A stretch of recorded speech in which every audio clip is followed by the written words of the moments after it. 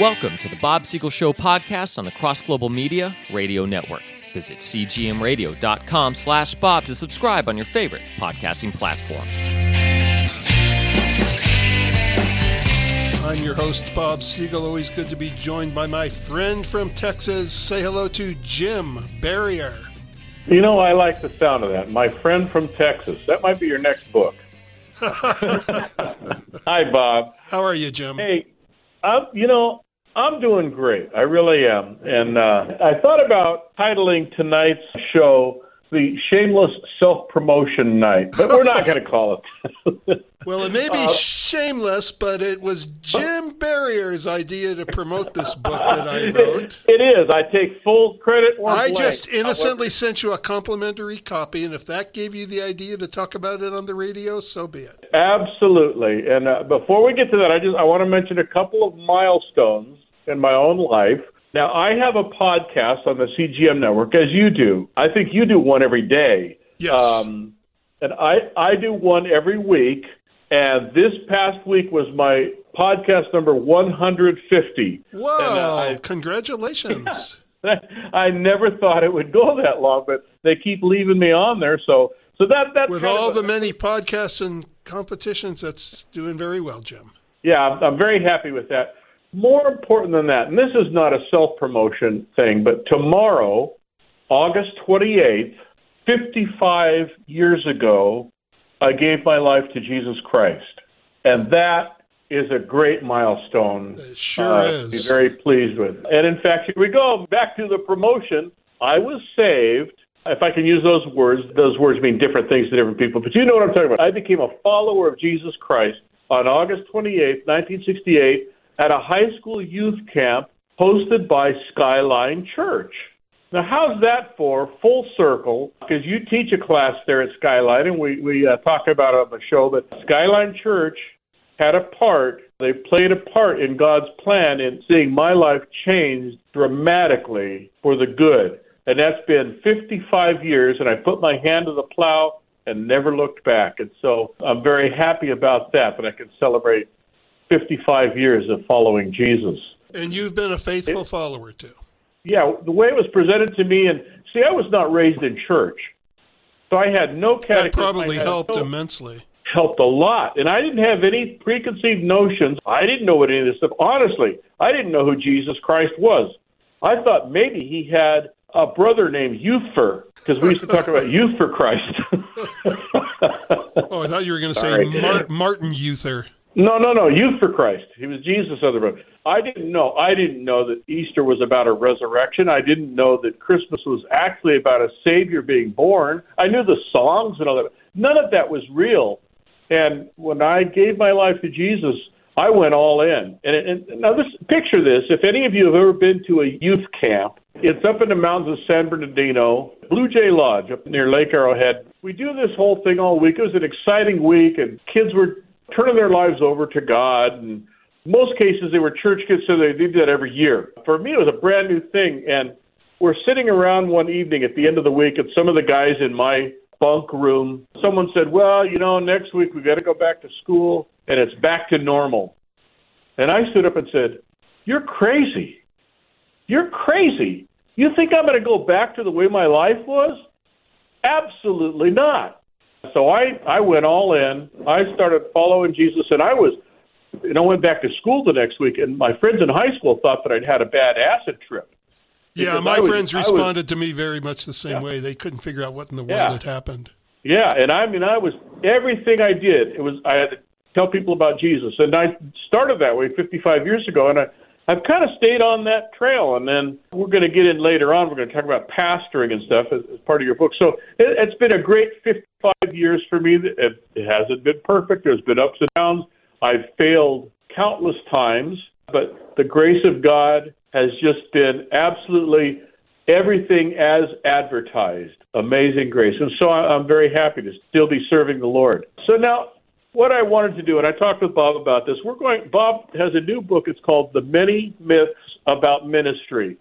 And I read the book this past week, and Bob, you nailed it once again. You did a tremendous job of pointing out, making the obvious tough. Well, I knew you were a pastor who would like it. I think some pastors might be intimidated by it. It just depends on how much they agree or disagree with what I'm saying, because pastors are being challenged, but all members of church, all of us, and I'm being challenged. It challenges things I've done. Well, and I will say this, approach this book, The Many Myths of Ministry by Bob Siegel, the same way I would tell someone to consider reading the Bible or the Gospel of John or just looking at the life of Christ. Don't go in with a preconceived notion or have your mind made up. Read it and see if it doesn't speak to you. And for pastors that might be threatened by some of the things you talk about in there, be honest. And before you read a book like this, you need to pray and ask the Spirit of God to bring revelation and help you to have a fertile heart where the seed of the Word of God can land and where you can learn and grow and it'll bear fruit. So go into it with an open heart and let God possibly rearrange some of your thinking. I just love books like this. So I'm going to jump right off the bat, and I'm just going to hit a few of the topics that really spoke to me out of this book. Now, the first one is the subject of, we have a New Testament church.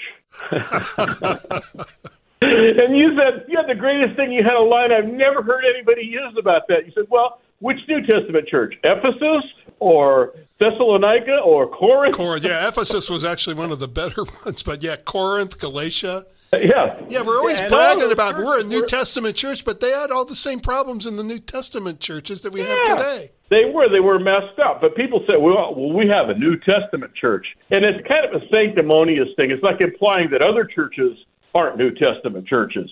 But I love that line. Now, a friend of mine accepted the pastorate of a church, and he's very close to me, and so I started talking to him about it, and he said right off the bat, he said, I'm really fighting with the board of trustees here. Most churches have some sort of situation like that. He said, I don't think having a board is scriptural. And I said, you're absolutely right. They did not have boards in the New Testament church. And he said, I'm glad to hear you say it. And I said, but not too fast. They didn't have an annual salary for the pastor. Oh. And they took care of the pastor. They took collections, but no, it wasn't a budget set for the year. You didn't get a guaranteed salary. And they didn't build buildings.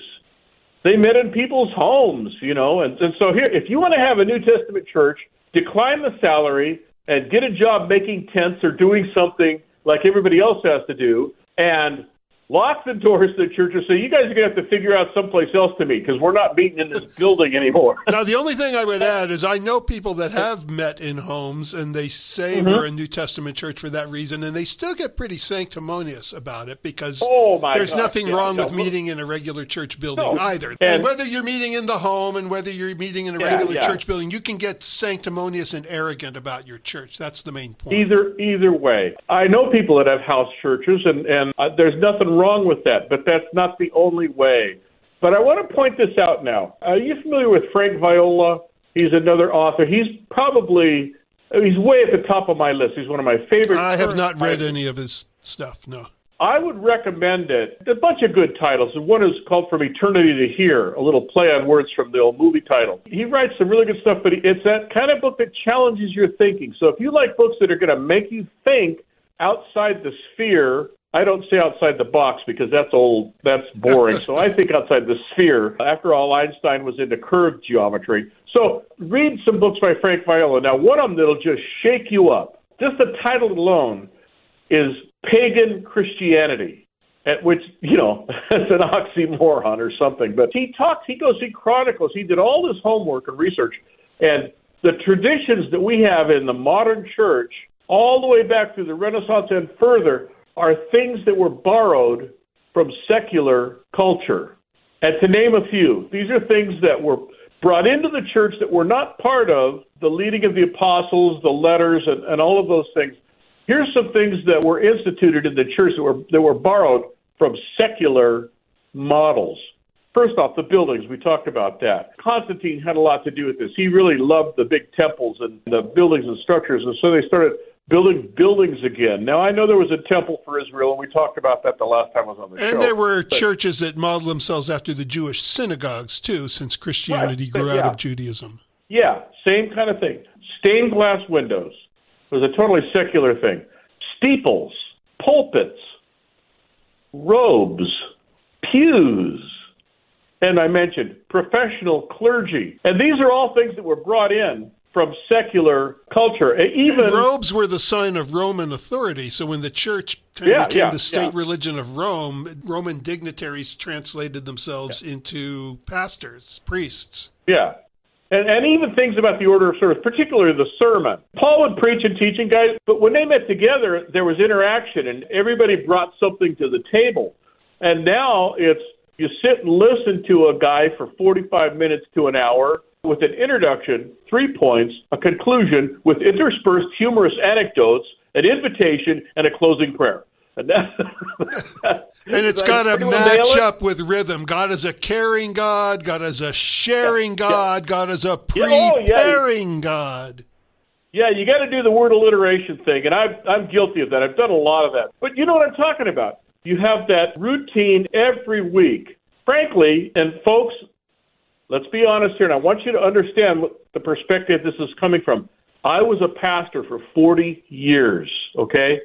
I know the drill. I can do it in my sleep. In fact, I'm going to church. Leslie and I are joining a church we found here that we really like because I know the pastor pretty well. And they find out that I'm a retired pastor.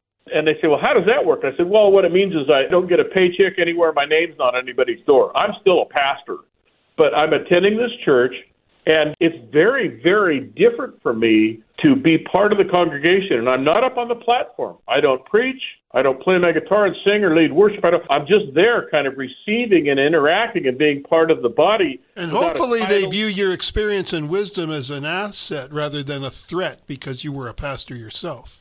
Oh, no, this pastor, this is how far back we go. Pastor Sean, I had him come and do a youth camp for me in a church that I was pastoring. So, good. I'm glad you have a good history with him. Yeah. Yeah, and he immediately said, I'll put you to work. I said, no, you won't. I gave it the office. But he understands. I just want to come here. I need some time this is a new season of life for me. So they do all the stuff there. And I'm enjoying going to church and not having a job or responsibility or any of that stuff. I can just go and be another member of the church. Now, this church, part of being a member, they want you to be in a small group, which meet in homes. This is a big church. It might not be quite as big as Skyline, but it's a big church. It's really grown. He planted this church, and it's just done really well. And one of the things I love about our church, I just called it our church. That might be a first. And the name of the church, at home there. It's called River City Community Church, and it's in the suburbs of San Antonio. It's in an area called Selma, and that would be like saying Lemon Grove or La Mesa to San Diego. Okay. Do you sing Trouble at River City from The Music Man as one of your morning hymns? It's so hard for me not to do that every time I see that name. But we're going there, so we're going to get into a small group because that's part of the criteria for membership in this church. But I'm loving it. I'm loving just being a member and I don't know if I'll ever be a normal guy, but you know what I'm saying. You know, I won't be on celebrity status, hopefully. So that's part of the deal with church. Now, you told a story in the book about, you go to these pastors meetings, you have all these pastors, and they take turns preaching to each other. Oh, that's the story where they were asked to get up and lead us in prayer for 2 minutes, and we got a sermon out of each and every one of them. There were about 30 of these guys. There's a story about it. A guy went to one of these pastors' meetings, and they were actually taking turns preaching. And a guy would get up and preach a sermon, and then sit down. The next guy would get up and preach. And it got down, there was 2 people left. There was a guy up there preaching, and there's a guy still listening. So the preacher preached his sermon, and he got done, and he went down, and he shook the man's hand. He said, I want to thank you so much for staying here. He said, it's okay, I'm up next. Oh, my gosh. And it's so disingenuous. When they tell you have 5 minutes, you take 10. When they tell you have 30, you take 45. 45 means an hour. It's so disingenuous. I think the title of that chapter is The Sin We Let Our Pastors Get Away With. Yes, it is. It is. Because they're above reproach and nobody ever says anything, but everybody's thinking it. Well, some people say something. I had somebody say something to me once, but I went to a church growth seminar. I was addicted to those things for a while. I quit going. But I went to one that was up in Oregon, and if I said the pastor's name, you might know him, but they had a big old church. And this guy, every Sunday morning, he preached a 22-minute sermon. And if he could have been on the third point of a 5-point sermon or whatever, at 22 minutes, he just stopped. Well, that shows that he had integrity. Well, know what it shows. I'll tell you what it shows. But it was all printed out. You could read right along. Oh, I see. He had it scripted word for word, so when he was done, he was done. Yeah, and I mean, even the illustrations, you read along there. It says, the other day I went into the hardware store, and he says, the other day I went into the hardware store. It was weird. But I thought that was very strange. And then a couple of years later, I read a statistic. It was an aha experience. If you take the average half-hour TV sitcom and remove the commercials, you have 22 minutes. Yeah, that's very true. And that's the attention span of most Americans. And this guy tapped into it. It's sadly true. The longer you go on, after a while, people just stop listening. And some people are charismatic enough that they can be entertaining the whole time, but they're still being dishonest with the time they're given, unless they were told from the beginning, we want you to take a whole hour. But that's seldom what happens. People get caught up and they're thinking, the Spirit's leading me to go on, when actually they may just like listening to themselves talk. Who are we kidding? The most dangerous thing a pastor can say to a visiting speaker, take your liberty. Because they will, often. Now, let's move to another, one of my favorite, I have pet peeves about pastoring. I'd be down there and the phone would ring, and most of the time I answered that I didn't have a secretary. It was a small church, and I'd answer the phone, and there'd be somebody, they're going through the yellow pages probably and looking for a church. And so the first question, well, do you preach the word? Now, that's don't you love these litmus test questions? Exactly. That's what that is. And what that means is there's one or two things that they think they need to be doing. That's what they mean when they say the word. That's what it is. And so I just cut to the chase and say, okay, I want to know what your hot button is. Yeah, is it dancing? Is it drinking? What's the issue you have here? Yeah. Is it tongues? Is it pre-trib rapture? Is it eternal security? What's the thing? Let's get it over with. And because the truth is, even if I answer correctly, you're not going to like my church and you're not going to like me, because I promise you I will offend you the first week. Exactly. The second part to the litmus test, do you preach the word? What Bible do you use? Now, there's only one answer. That sounds like it's got to be King James, or you gave the wrong answer. That's the only people that ask that question. Is people that are locked into King James, because King James was good enough for the Apostle Paul. It's good enough for me. Oh man! And sometimes just because sometimes I can be a smart aleck, and they say, "What Bible do you use?" And I'll say, "Oh, the Holy Bible." That's not what they wanted to hear. No, I know what they want to hear. So anyway, King James, and I can't believe some people are still stuck on that. But and it's not a bad Bible. King James is okay, but unless you're used to reading a lot of Shakespeare and stuff like that, it isn't going to relate to a lot of people. I like the Revised Standard Version and the Virgin Mary. That's for me. Okay, well, I am a New American Standard Bible guy. I use that. That's usually my go-to Bible, but I use a lot of different tools, because sometimes you can get a little sweeter rendering in one thing. Somebody might have something that they catch about a particular word or verse, and it's relevant. And the truth is, most of the Bibles, King James, New American Standard, the Revised, even paraphrases like the NIV. And yes, the NIV is a paraphrase.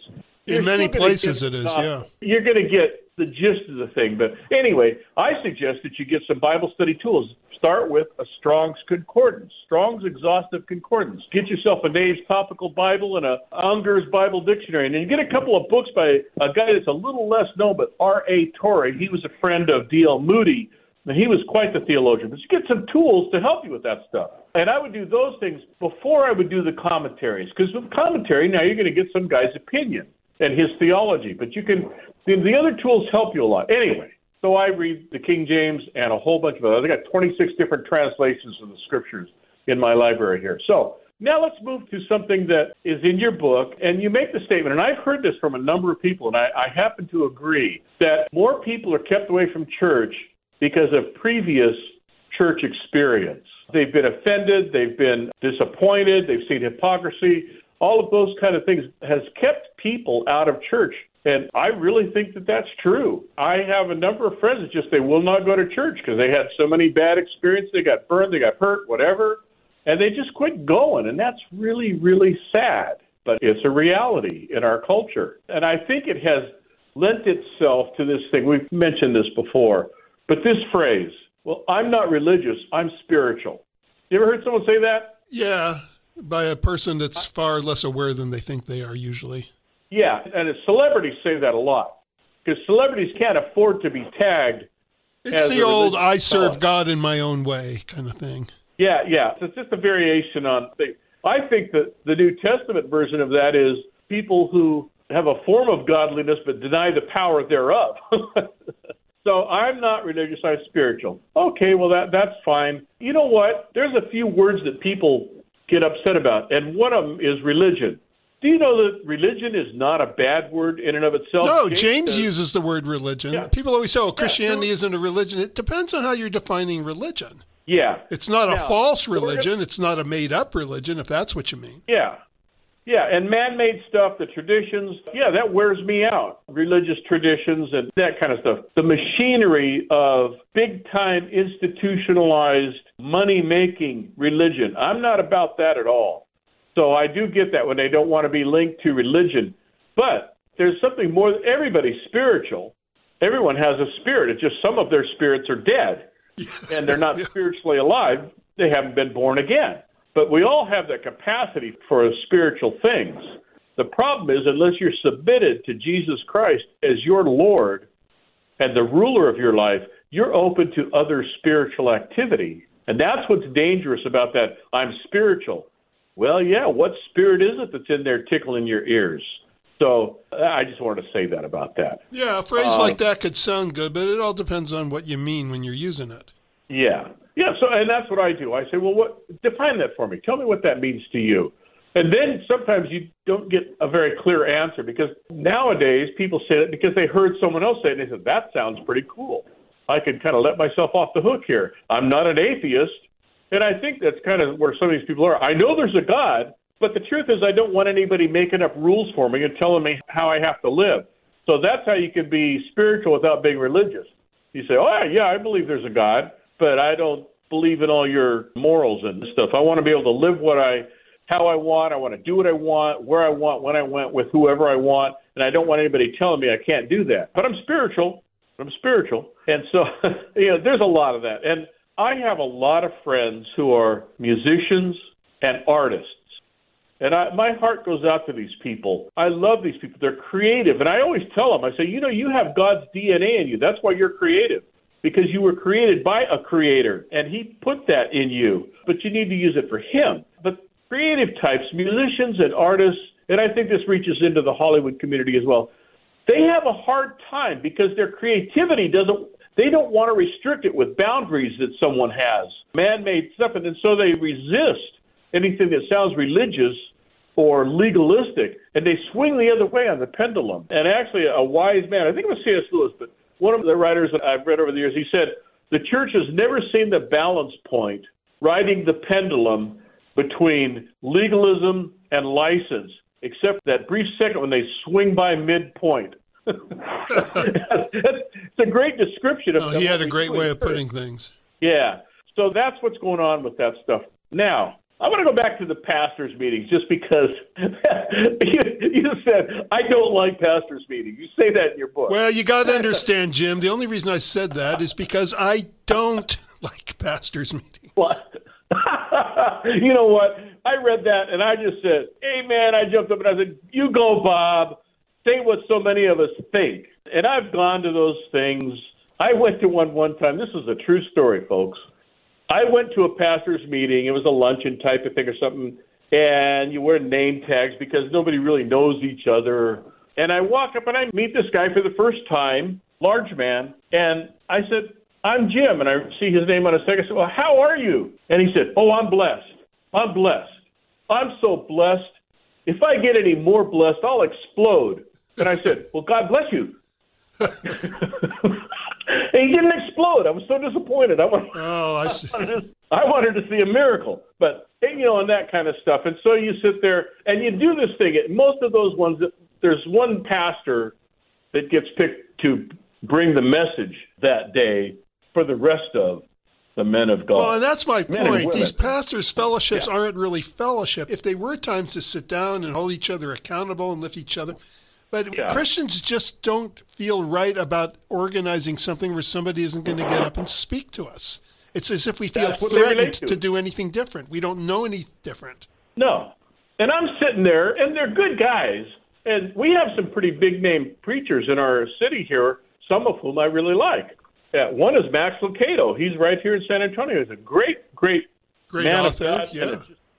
and a terrific human being. When you see him in the street or in the market, you wouldn't guess he's a pastor because he just looks like everybody else. And when he talks to you, he just talks to you like a regular person. And I love like Max. what Jesus did. Yeah, oh, yeah. So anyway, whoever's preaching that day is up there, and there's a room full of pastors. It's just a room full of pastors. It's like we didn't go to church enough, and this is, I think, in big part, the solution to that thing. We talked about people who have been hurt by church or people who are spiritual but not religious. They need an experience that isn't just the Sunday morning sermon, call to worship, opening prayer, offering announcements, scripture reading, singing, skip the third verse, sermon, invitation, closing prayer. A church that gets creative, and they find ways to draw in the community, to reach out to the community, outreach things, food banks, Mom's Day Out, where they do free daycare. Things like that can really be a healing process for people, or at least a fresh aroma to attract people that maybe wouldn't just jump right in and start going on Sunday morning.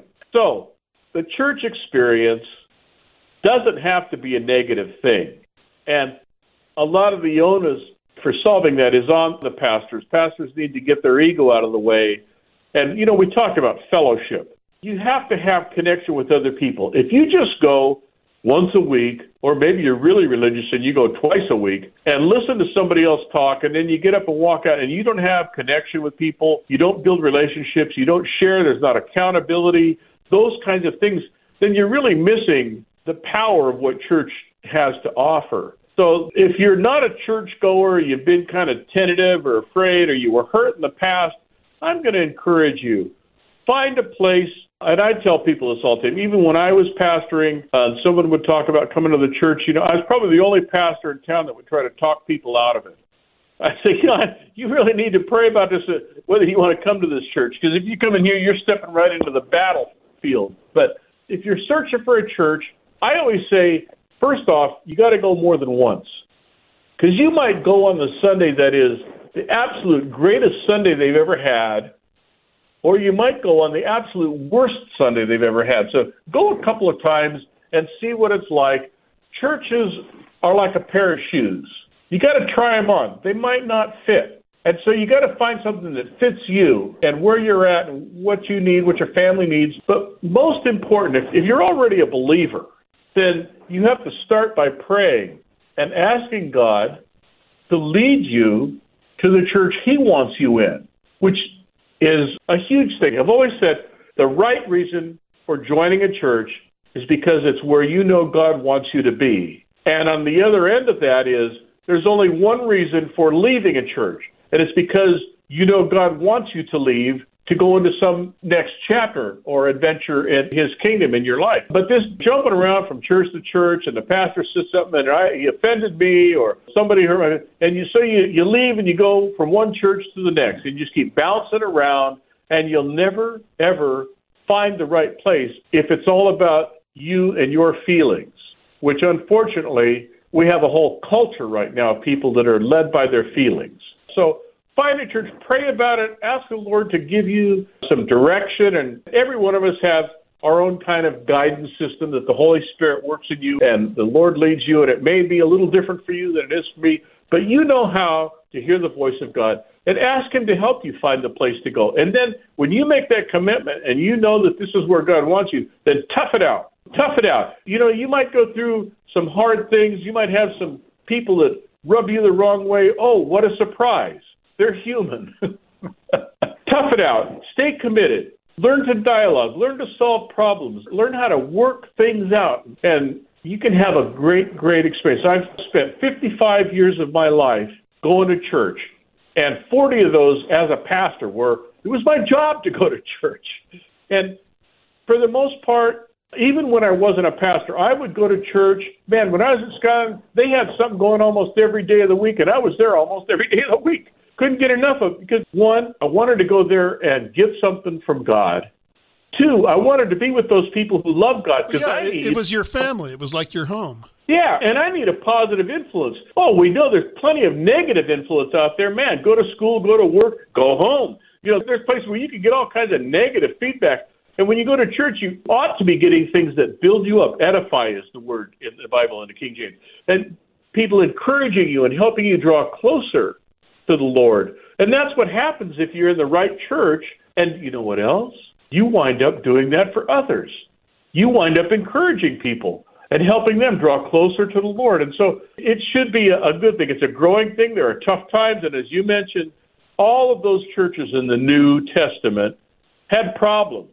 And Paul and other writers spent a lot of their time correcting those problems, saying, brethren, these things ought not be so. See, I can speak King James. And but you can make it a good experience. A lot of it is in your attitude, and a lot of it is in obedience.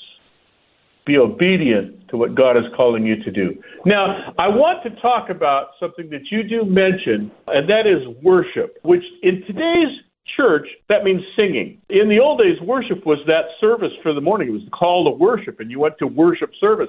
Now, what's happened because of contemporary Christian music and the big industry of selling CDs, and I've purchased many myself, worship to many people means music.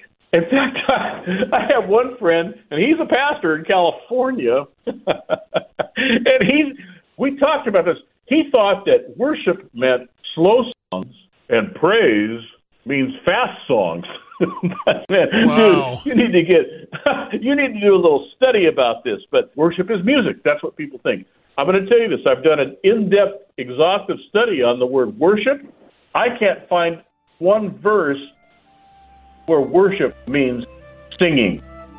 Singing is an expression of worship, but the word worship in the Bible, both Old and New Testament, almost always means one of two things: to serve, to be laid out on your face, prostrate before God. Now, I know you've studied hermeneutics and exegesis. Those are fancy words for how to study the Bible that you learn in Bible school. One of the rules of scriptural interpretation and hermeneutics and exegesis is what they call the law of first mention.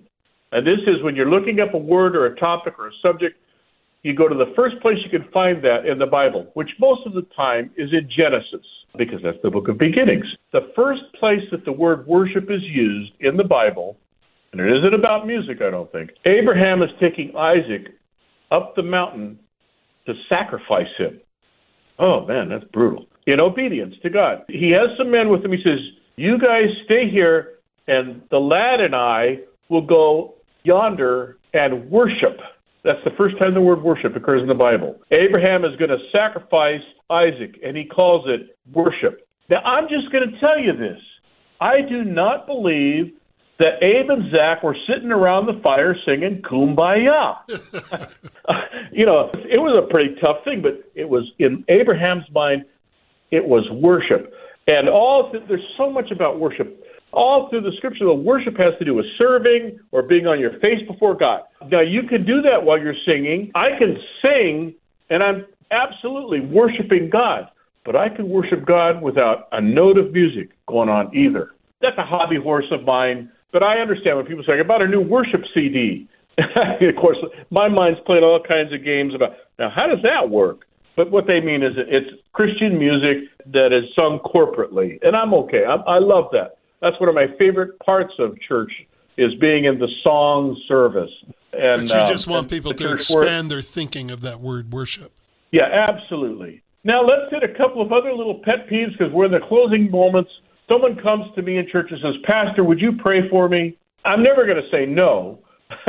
Rarely. But I will always say, I will. But, you can pray too. And there's a bunch of other people here that can pray in case I'm not available. I don't have some special bat phone that connects me to God. And I think sometimes they think that about the pastor. Oh, he's got a hotline. Well, that's one of the myths that we have about the professional ministers, that he's closer to God than anybody else. Yeah. My prayers are no more powerful than anybody else's. In fact, I've always had people around me that are tremendous prayer warriors, and they're very effective in their prayers. And they don't have a title or an office or anything, but it's what God is using them for. My wife is a tremendous prayer, and she's bold. we'll be in the store and we'll see somebody that we know, and if they're Christians, she'll say, let's pray. We're right there in the middle of aisle 3 praying, having a prayer meeting, or she'll walk up to a complete stranger, and if they've got a cast or a cane or a wheelchair, she'll say, would you mind if I pray for you?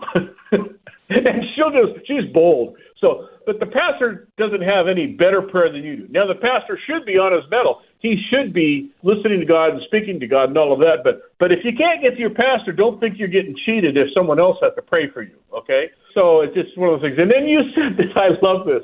People come to you and say, can I say something to you out of love? Oh, yeah. And your answer is no. That's in my chapter on Christian phrases that we should retire.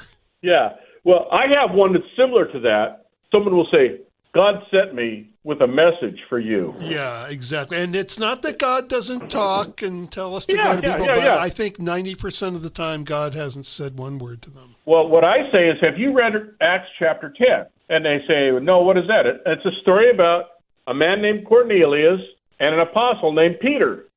And God told both parties. So they were expecting each other. And if someone comes up and says, well, God gave me a message for you, I say, you know what? He didn't tell me you were coming. Okay. Well, Jim, we are out of time. As always, the time goes by far too fast. It was great having you on. We'll see you soon. All right. Talk to you later.